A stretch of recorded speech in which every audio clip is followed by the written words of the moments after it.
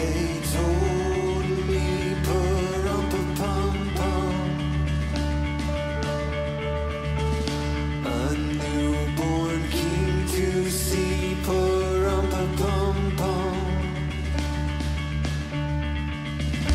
Our finest gifts we bring, pa-rum-pa-pum-pum, to lay before our king, pa-rum-pa-pum-pum.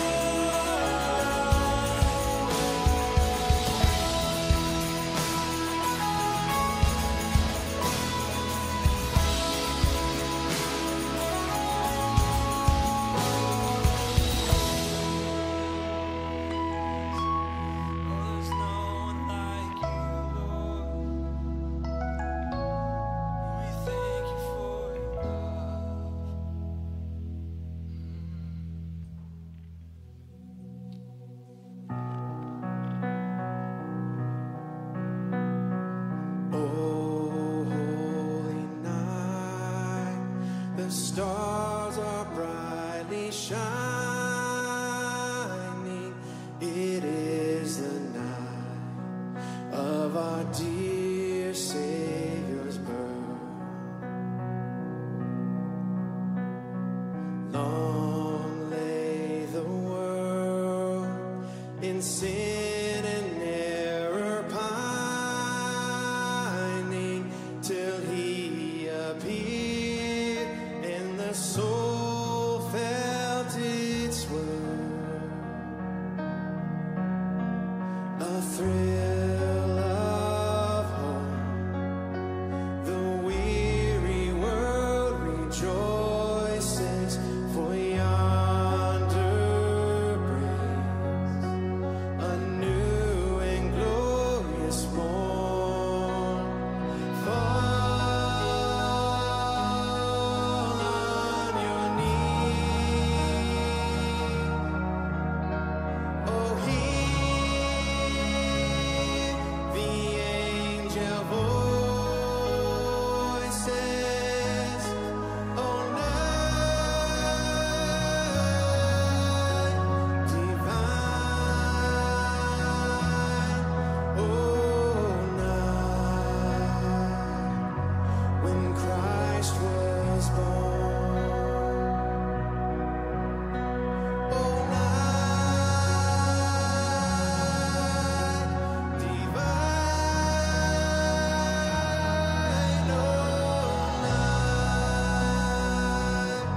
oh night divine.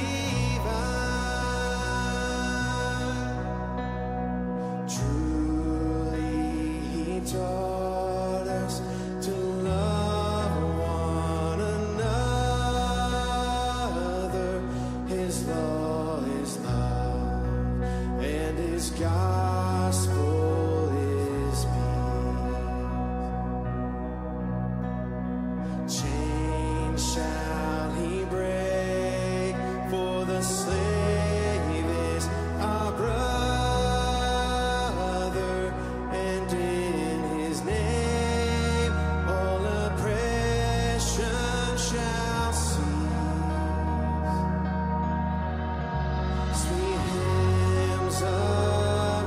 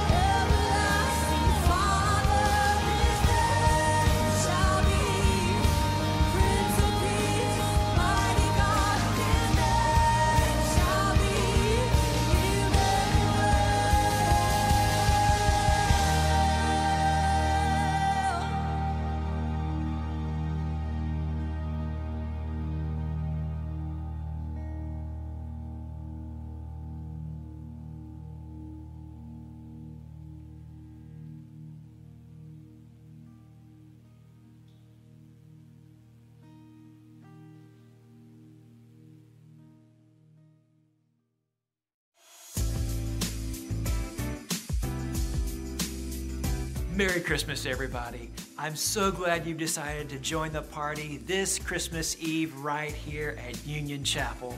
And of course, I want to thank you in advance for letting us know that you're a part of this. You can do that by clicking the link right in the description. And of course, the easiest way is by downloading the Union Chapel app. But what is Christmas without an opportunity for us to be generous? If you want to give here at Union Chapel, the easiest way to do that is through our app, online, or through the link in the description, of course by mail as well. Thanks so much for your partnership in the gospel and helping us with that. We're excited about what God has in store for us and for you. And I want to share with you a little bit about this year's Christmas offering. Yes, we're partnering with Blood and Fire to pull off their Christmas store. Another thing that we're doing and continuing to do is to help light their paths, distribute Bibles all over our area and even all over the world. But this year, we have an unprecedented opportunity to partner with Urban Light to help make a difference in the lives of men who are coming out of addiction and to help them with transitional housing. And here's something that will tell you a little bit more about that.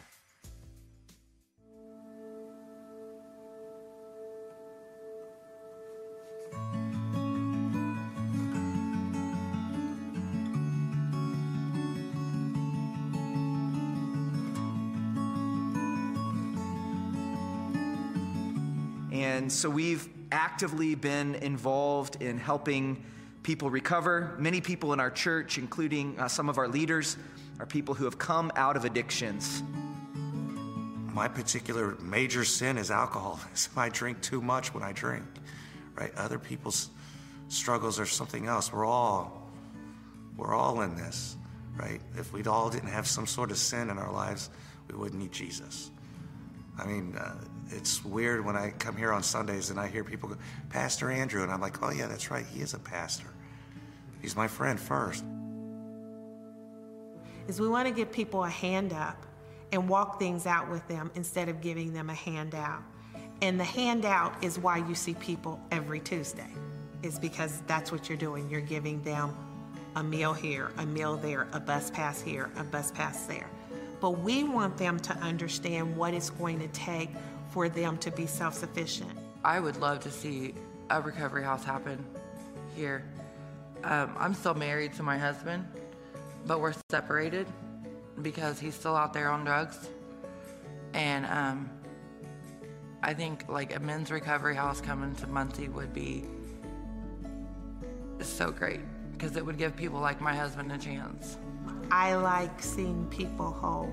I like the moment when they discover that they can do it. Around the same time that we were working on plans for this social service hub and men's recovery home, we were approached by Union Chapel, who was also recognizing that God was laying a similar vision on your hearts.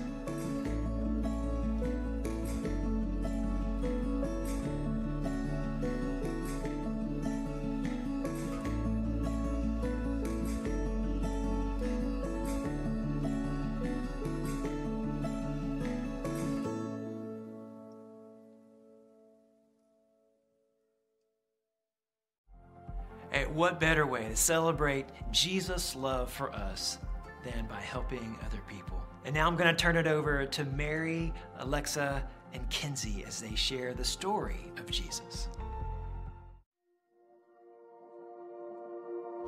In those days, Caesar Augustus issued a decree that a census should be taken of the entire Roman world, and everyone went to his own town to register. So Joseph also went up from the town of Nazareth in Galilee to Judea, to Bethlehem, the town of David, because he belonged to the house and line of David. He went there to register with Mary, who was pledged to be married to him and was expecting a child. While they were there, the time came for the baby to be born, and she gave birth to her firstborn, a son. She wrapped him in cloths and placed him in a manger, because there was no room for them in the inn. Mary was almost ready to have her baby. Now, Mary and Joseph had to take a trip to Bethlehem, the town King David was from. But when they reached the little town, they found every room was full. Every bed was taken. "Go away," the innkeepers told them. "There isn't any place for you." Where would they stay? Soon, Mary's baby would come. They couldn't find anywhere except an old, tumble-down stable. So they stayed where the cows and the donkeys and the horses stayed. And there in the stable, amongst the chickens and the donkeys and the cows, in the quiet of the night, God gave the world his wonderful gift. The baby that would change the world was born, his baby son. Mary and Joseph wrapped him up to keep him warm. They made a soft bed of straw and used the animal's feeding trough as his cradle. And they gazed in wonder at God's greatest gift, wrapped in swaddling cloths and lying in a manger. Mary and Joseph named him Jesus, Emmanuel, which means God has come to live with us, because of course he had. And there were shepherds living out in the fields nearby, keeping watch over their flocks at night. An angel of the Lord appeared to them, and the glory of the Lord shone around them, and they were terrified. But the angel said to them, "Do not be afraid. I bring you good news that will cause great joy for all the people. Today, in the town of David, a Savior has been born to you. He is the Messiah, the Lord. This will be a sign to you. You will find a baby wrapped in cloths and lying in a manger." You see, God was like a new daddy. He couldn't keep the good news to himself. He'd been waiting all these long years for this moment, and now he wanted to tell everyone. So he pulled out all the stops. He'd sent an angel to tell Mary the good news. He'd put a special star in the sky to show where his boy was. And now he was going to send a big choir of angels to sing his happy song to the world. He's here. He's come. Go and see him, my little boy. Suddenly, a great company of heavenly hosts appeared with the angel, praising God and saying, "Glory to God in the highest, and on earth peace to men on whom his favor rests." He sent all those angels to sing for a raggedy bunch of shepherds watching their sheep outside Bethlehem. In those days, remember, people used to laugh at shepherds and say they were smelly and call them rude names, which I couldn't possibly mention here. You see, people thought shepherds were nobodies, just scruffy old riffraff. But God must have thought shepherds were very important indeed, because they're the ones he chose to tell the good news to first. That night, some shepherds were out in the open fields, warming themselves by a campfire, when suddenly the sheep darted. They were frightened by something. What was it? They turned around. Standing in front of them was a huge warrior of light, blazing in the darkness. "Don't be afraid of me," the bright shining man said. "I haven't come to hurt you. I've come to bring you happy news for everyone, everywhere. Today in David's town, in Bethlehem, God's son has been born. You can go and see him. He's sleeping in a manger." Behind the angel, they saw a strange glowing cloud, except it wasn't a cloud. It was angels, troops and troops of angels armed with light, and they were singing a beautiful song. "Glory to God. To God be fame and honor and all our hoorays." Then, as quickly as they appeared, the angels left. When the angels had left them and gone into heaven, the shepherds said to one another, "Let's go to Bethlehem and see this thing that has happened, which the Lord has told us about." The shepherds stampered out their fire, left their sheep, raced down the grassy hill, through the gates of Bethlehem, down the narrow cobbled streets, through a courtyard, down some steps, past an inn, round a corner, through a hedge, until at last they reached a tumble-down stable. So they hurried off and found Mary and Joseph and the baby who was lying in the manger. When they had seen him, they spread the word concerning what had been told to them about this child. And all who had heard it were amazed at what the shepherds had said. But Mary treasured up all these things and pondered them in her heart. The shepherds returned, glorifying and praising God for all the things they had heard and seen, which were just as they had been told. The shepherds caught their breath. Then quietly they tiptoed inside. They knelt on the dirt floor. They had heard about this promised child, and now he was here. Heaven's son, the maker of the stars, a baby sleeping in his mother's arms. This baby would be like a bright star shining in the sky that night. A light to light up the whole world, chasing away darkness, helping people to see. And the darker the night got, the brighter the star would shine.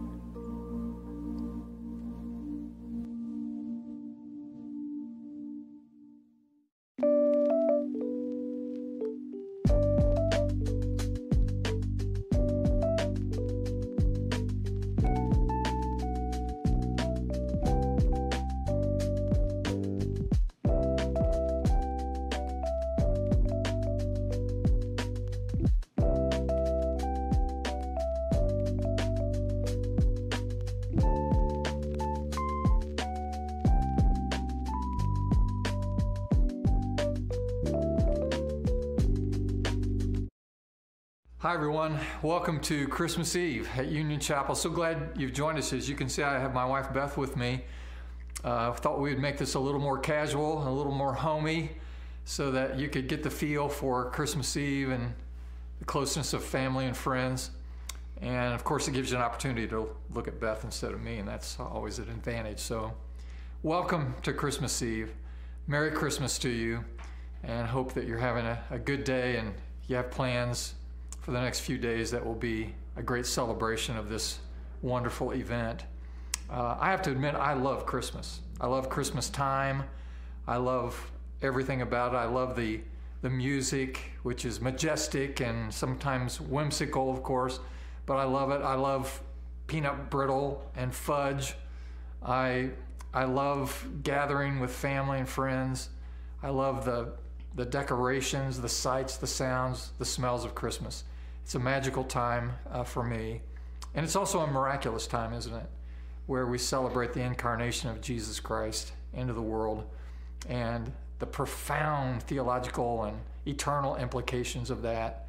It's a wonder and it's a beautiful thing. I know you love Christmas too, honey. What else would you say about it? Well, Christmas for me is the memories that I have with my family and grandparents, and singing Christmas carols on the staircase and opening Christmas presents and just seeing the wonder in everyone's eyes as they open up presents. And also reading the Christmas story has been a tradition at our home, and that's something that I treasure each year as the new grandchild reads the Christmas story for the first time. So lots of memories, food and family and parties and gatherings and celebrations, and that's just what Christmas means to me. We love the traditions of Christmas, and we encourage you to establish those and maintain those in your homes. It's a joyous time of the year and cause for celebration. I know that you are making plans to do that. You know, one of the great challenges of the Christian life is to live in the tension that exists between the wonderment, the mystery, the miraculous nature of our faith, of the Christian faith, and contrasted by the routine, the regular, the normal, the natural parts of life. We live in the tension of that. So much of the world wants to live in one world or the other, the natural world or the spiritual world, and we are called to live in both. I mean, think about Mary, for example. She is visited by this archangel, Gabriel. It is a powerful moment, almost unimaginable for us to put ourselves in her place. And the archangel says to her, "You're going to become pregnant without the benefit of sexual relations with your husband. You're going to bear a son. He will be great, and his kingdom will be eternal." So he offloads this information to her. And then it's interesting, the text actually reads in the Gospels, "And then the angel left her." Well, now wait. You have this amazing miracle of this visitation, the Annunciation, the promised son, this virgin birth, all of that in a miraculous setting. But now she's left with explaining this to her father and her betrothed, Joseph, and her friends. And now she's left with, growing this baby and the 9 months of gestation and beginning to show, and all of this social pressure and personal pressure, this 90-day journey, or 90-mile journey rather, from where she's living in Nazareth to Bethlehem for the census, and she rides this burro for these 90 miles, 9 months pregnant. I mean, that's a pretty natural event. So all the way to the birth of this baby, the conception, that was supernatural. The birth, that was natural. And so she's living in the tension between the eternal, the spiritual, and the natural world. The shepherds had the same experience. I mean, they're out there tending their flocks in the middle of the night. Suddenly, this angelic visitation, this choir of angels, and they're seeing visions and hearing voices and this sound of singing. And can you imagine a shepherd awakened out of his sleep? Now he stands up, he's looking into the sky at this phenomenon. He's probably slack-jawed. And what are the odds that as he jumps up, he's actually standing now in a fresh pile of sheep poo? The supernatural all around him, and the natural at the same time. Do you see the blending, the tension, the contrast of these things? Years ago, Beth and I were back home in Beth's hometown of Fowler, Indiana, and we were with her family all day on Christmas Eve. And it was late in the evening now, and their tradition in their Roman Catholic church there locally was to have a midnight mass. And so that night we all went to midnight mass. We'd been making merry all day and all night, so everybody was pretty tired, but we went to the worship celebration, the mass. And the church was packed. I mean, it was standing room only.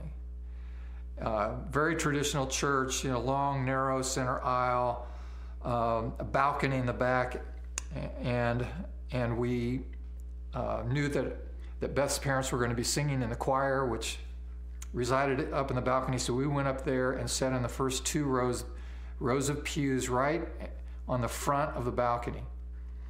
And we were there, and we were in the middle of the mass, and the Monsignor, the priest, was giving his homily at midnight, and it was a warm and wonderful time, and everyone was relaxed. And our youngest son, Isaac, was about 6 years old, and he was sitting right on the front row of that balcony on a wooden pew, hard wooden pew, just like the rest of us along the front row there, and he was clear in the corner of the face of this front row of the balcony, right up against the wall, and he's kind of laying against the wall, just getting tired and almost ready to fall asleep, 6 years old. And apparently he got so relaxed, and he had been eating sufficiently all day and all night, that he had built up a little gas. And so in the middle of this relatively quiet room with only the priest's voice in the background, Isaac let go some air. And it wasn't a little bit. It rumbled. It rumbled the old wooden pew. I mean, it reverberated. And it was clear and obvious to everyone within 30 feet of Isaac what had happened. And it was hilarious. And we were trying to hold it together. You can imagine his older brother sitting right next to him trying not to just burst out laugh. And on down the family, and to Beth and then to me, and we're both looking down at Isaac like, come on, man, this is not the time or place for that. And Beth's Aunt Helen, who was 80 years old at the time, she was sitting in the pew right behind us with some of the other cousins. I mean, it was just shoulder to shoulder. And we were just about able to survive the moment without breaking out in laughter. And Aunt Helen starts to giggle because she had heard it. And she thought it was funny. And she starts to giggle. And then in the middle of her giggling, she snorts. She kind of inhaled. So it was like this. Hey, this is Aunt Helen. When Aunt Helen lost it, we all lost it. And so for 3 rows in the balcony, we're all just giggling out loud, laughing out loud. And the priest actually stopped. He stopped. He's looking over his glasses up at us on the balcony, like we were being scolded. And I tried to give him the gesture like, sorry, please, we're sorry. Well, that passed then finally, and everything calmed back down, and the priest went back to his homily, and there was also a beautiful lighted garland that was hanging on the face of that balcony that was centered in the middle and then swooped down to each corner. And the way it was affixed on the corners was they put a really narrow gauge wire on the end of it and ran it over the top of the face of the balcony, and then just pinned it to the wall. And this happened to be exactly where Isaac, our 6-year-old, was sitting. And he saw this little wire coming up and had no comprehension of what it may be doing there. And so he just took his finger and reached over and started to pluck it. So he was going doing, doing, doing, doing like this. And then finally, boing, and he broke it. So the end of the lighted garland on the face of this goes swinging down like this. I heard it go doing, and I look at Isaac, and Isaac's now, his eyes are this big, just going, oh no, what have I done?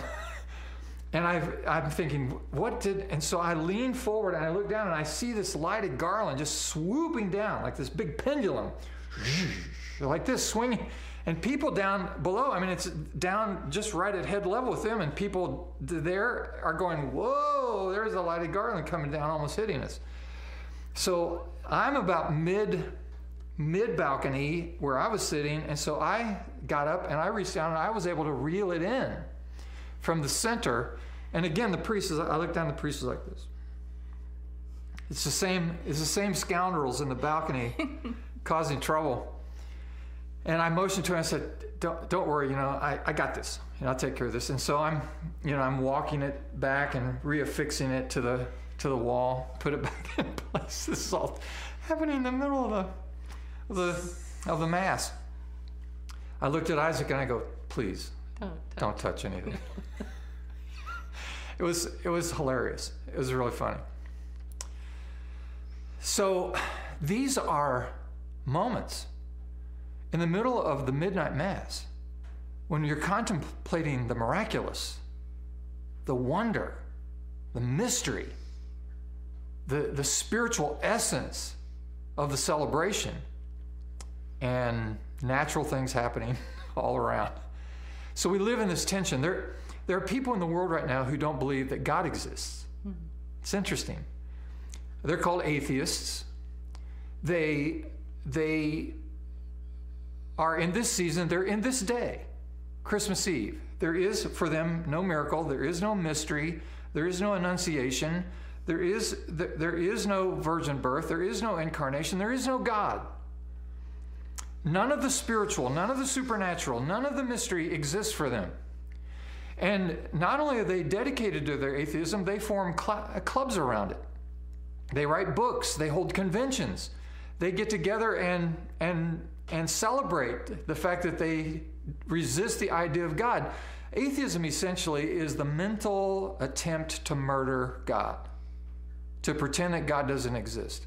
I have a challenge for you. Maybe there's an atheist listening to me right now. Here's my challenge. Name one other organization in the whole world that exists only to prove around the notion that something does not exist. One organization that the only reason that they form and organize is around the notion to prove that something doesn't exist. Name another organization in the whole world like that, and you'll be hard-pressed to find one. It's like nobody goes to Disney World, for example, and when you get to the front there, you see people standing protesting Mickey Mouse. They've got big banners and big signs that they're holding saying, Mickey Mouse does not exist. Don't believe in Mickey. Go back to Iowa. Mickey's not real. You don't have that. Nobody does that. And so the issue isn't whether or not God exists. God exists, of course. Otherwise, why would you have to form an organization to try to convince yourself he doesn't? There aren't other organizations like that. So God is real. And God is powerful, and God is involved in our lives, and God is a supernatural God. He dwells in light. He is a consuming fire. He is an amazing God filled with love and mercy and kindness toward us, so much so that he offered his only son on our behalf. So the opportunity we have at Christmas isn't to wonder if God is real. The opportunity we have at Christmas is to live in the tension that exists between that dream that you have for a perfect holiday celebration, just like the Norman Rockwell painting, versus the real thing that happens. You know, when the kids are screaming and someone drops the mashed potatoes all over the floor, or Uncle Daryl shows up drunk again. You know, that's real life. That's the natural thing. But in the midst of all of that, there's wonder. So for Mary, it's, can she live in the natural world? Can she deal with her family and friends and deal with the social pressures, and at the same time follow the will and purpose of God for her life by saying yes to this plan that is so wonderful? For the angels, the question is, can they stand in a fresh pile of sheep poo and still hear the angels sing at the same time? For common folks like us, the question is, can we take our 6-year-old to an important service with family and friends, and that little guy, you know, kind of mess up a couple of times during this moment? Can we live with that natural consequence of living in the world, and at the same time embrace the wonder and the mystery and the hope that is provided by the gift of the Son of God to the world? And so that's my invitation to you this year. In the midst of COVID, which has turned all of our lives upside down, all of the stress points, all of the disappointment, all of the struggle, all of the confusion, all of the pain, all of the fear that has come in association with the circumstances of our natural world this year, can we still, in a moment like this, celebrate the goodness, the wonder, the mystery, the miracle of God's intervention in our lives? I hope we can, and I invite you to do it. In Jesus' name, let's pray. Lord, I thank you that you are alive and well and active in our lives, and that you have demonstrated to us through the person of your Son, Jesus Christ, your full intention toward us to reveal yourself to us, to acknowledge your love and care for us, and your intention to recover us, restore us, and redeem us forevermore. When the angel said, "Glory to God in the highest," we say, yes, glory to God in the very highest. And so peace on earth, goodwill toward men. Lord, make that prayer a reality, knowing full well that the best is yet to come. We pray in Jesus' name. Amen. Amen.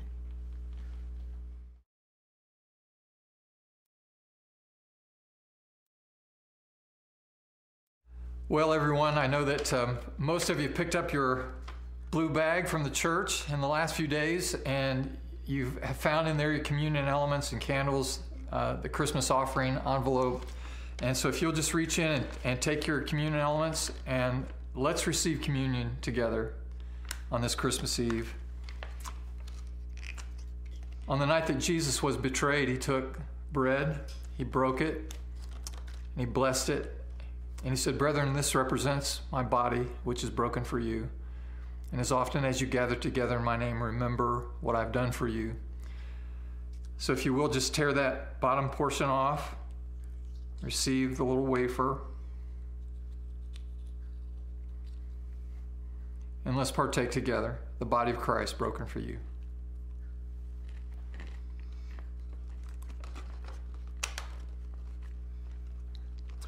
And likewise, the same night he took the cup and he raised it and blessed it.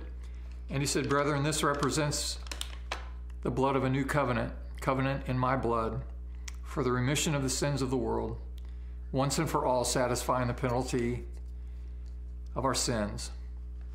As often as you gather together and partake of this cup, remember what I've done for you." Now, friend, as you take the cover off of this, if you just go about halfway, just enough that you can drink out of it, that'll keep you from spilling it on your mother's carpet. So be careful. Now let's partake together the blood of Christ shed for us.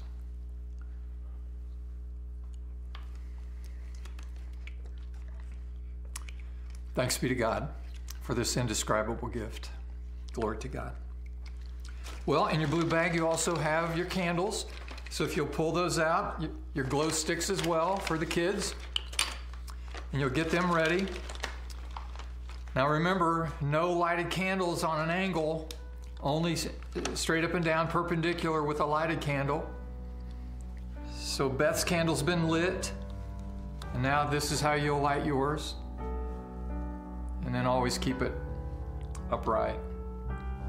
I know you've enjoyed the music that our worship teams have produced for this Christmas Eve service, and it's been such a beautiful expression, and we're going to return to them now and let them lead us in the singing of Silent Night. Blessings to you all. Merry Christmas. God bless you as we sing.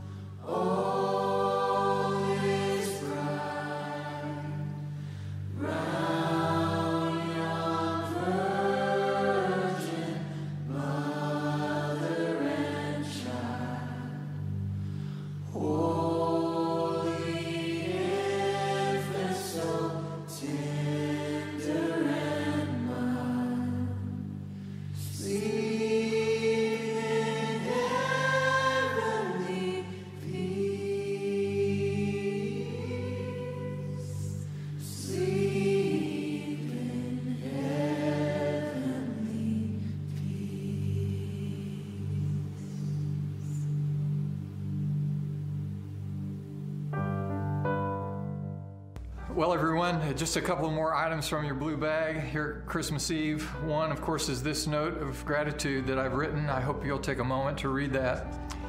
And beyond this note, could I just say from my heart that as difficult as this year has been, I have been personally encouraged by the response of so many people in our church who have done so many acts of kindness, deeds of service, so many stories out there of care and concern. It just makes my heart swell. And I'm so grateful to you for the way that you volunteered and the way you've served. Your generosity has been amazing. Union Chapel has not missed a beat. We are full steam ahead, and God is at work, and there is fruit every day that we hear about. And it's all because of your goodness and your generosity and your faith. So thank you. Thank you so much. I'm so proud to be your pastor. We're proud to be in Muncie with you. The last thing is the Christmas offering. As you can see, it's a unique color. We tried to get Christmas green, couldn't pull it off, so we got the minty green offering envelope. And when you fill this out, by the way, you should know that when you lick this thing, you actually get a minty flavor. Or at least you can imagine that it's minty. And just remember the Christmas offering this year goes to some great causes. Blood and Fire Christmas Store, the Light Your Path Children's Bibles, the Winchester House, Recovery House for Women, and of course the new partnership we formed with Urban Light Community Church here in Muncie to build and renovate and staff a recovery home, a residential home for men in addiction recovery here in Muncie. We're very excited about this. I know you are too. We've committed a great deal to this project, and it's because it's such an important and critically necessary component to the recovery continuum here in Muncie and Delaware County. So thank you for your generosity. Beth and I are planning to be extravagantly generous in this offering this year because we know it's going to make a difference in so many lives. So thank you for your generosity and all you do to make our mission possible at Union Chapel. God bless you. Well, Merry Christmas and blessings in 2021. It's going to be better. It's going to be better. The best is yet to come. Has to be. Now let me pray with you and offer the blessing. May the Lord bless you and keep you. May the Lord make his face to shine upon you, be gracious unto you, and may the Lord lift up his countenance upon you and give you his peace. Be at peace, my friends. Peace on earth, goodwill toward men, because of the miracle of the birth of Jesus Christ. Glory to God in the highest. In his name we pray. Amen. Amen.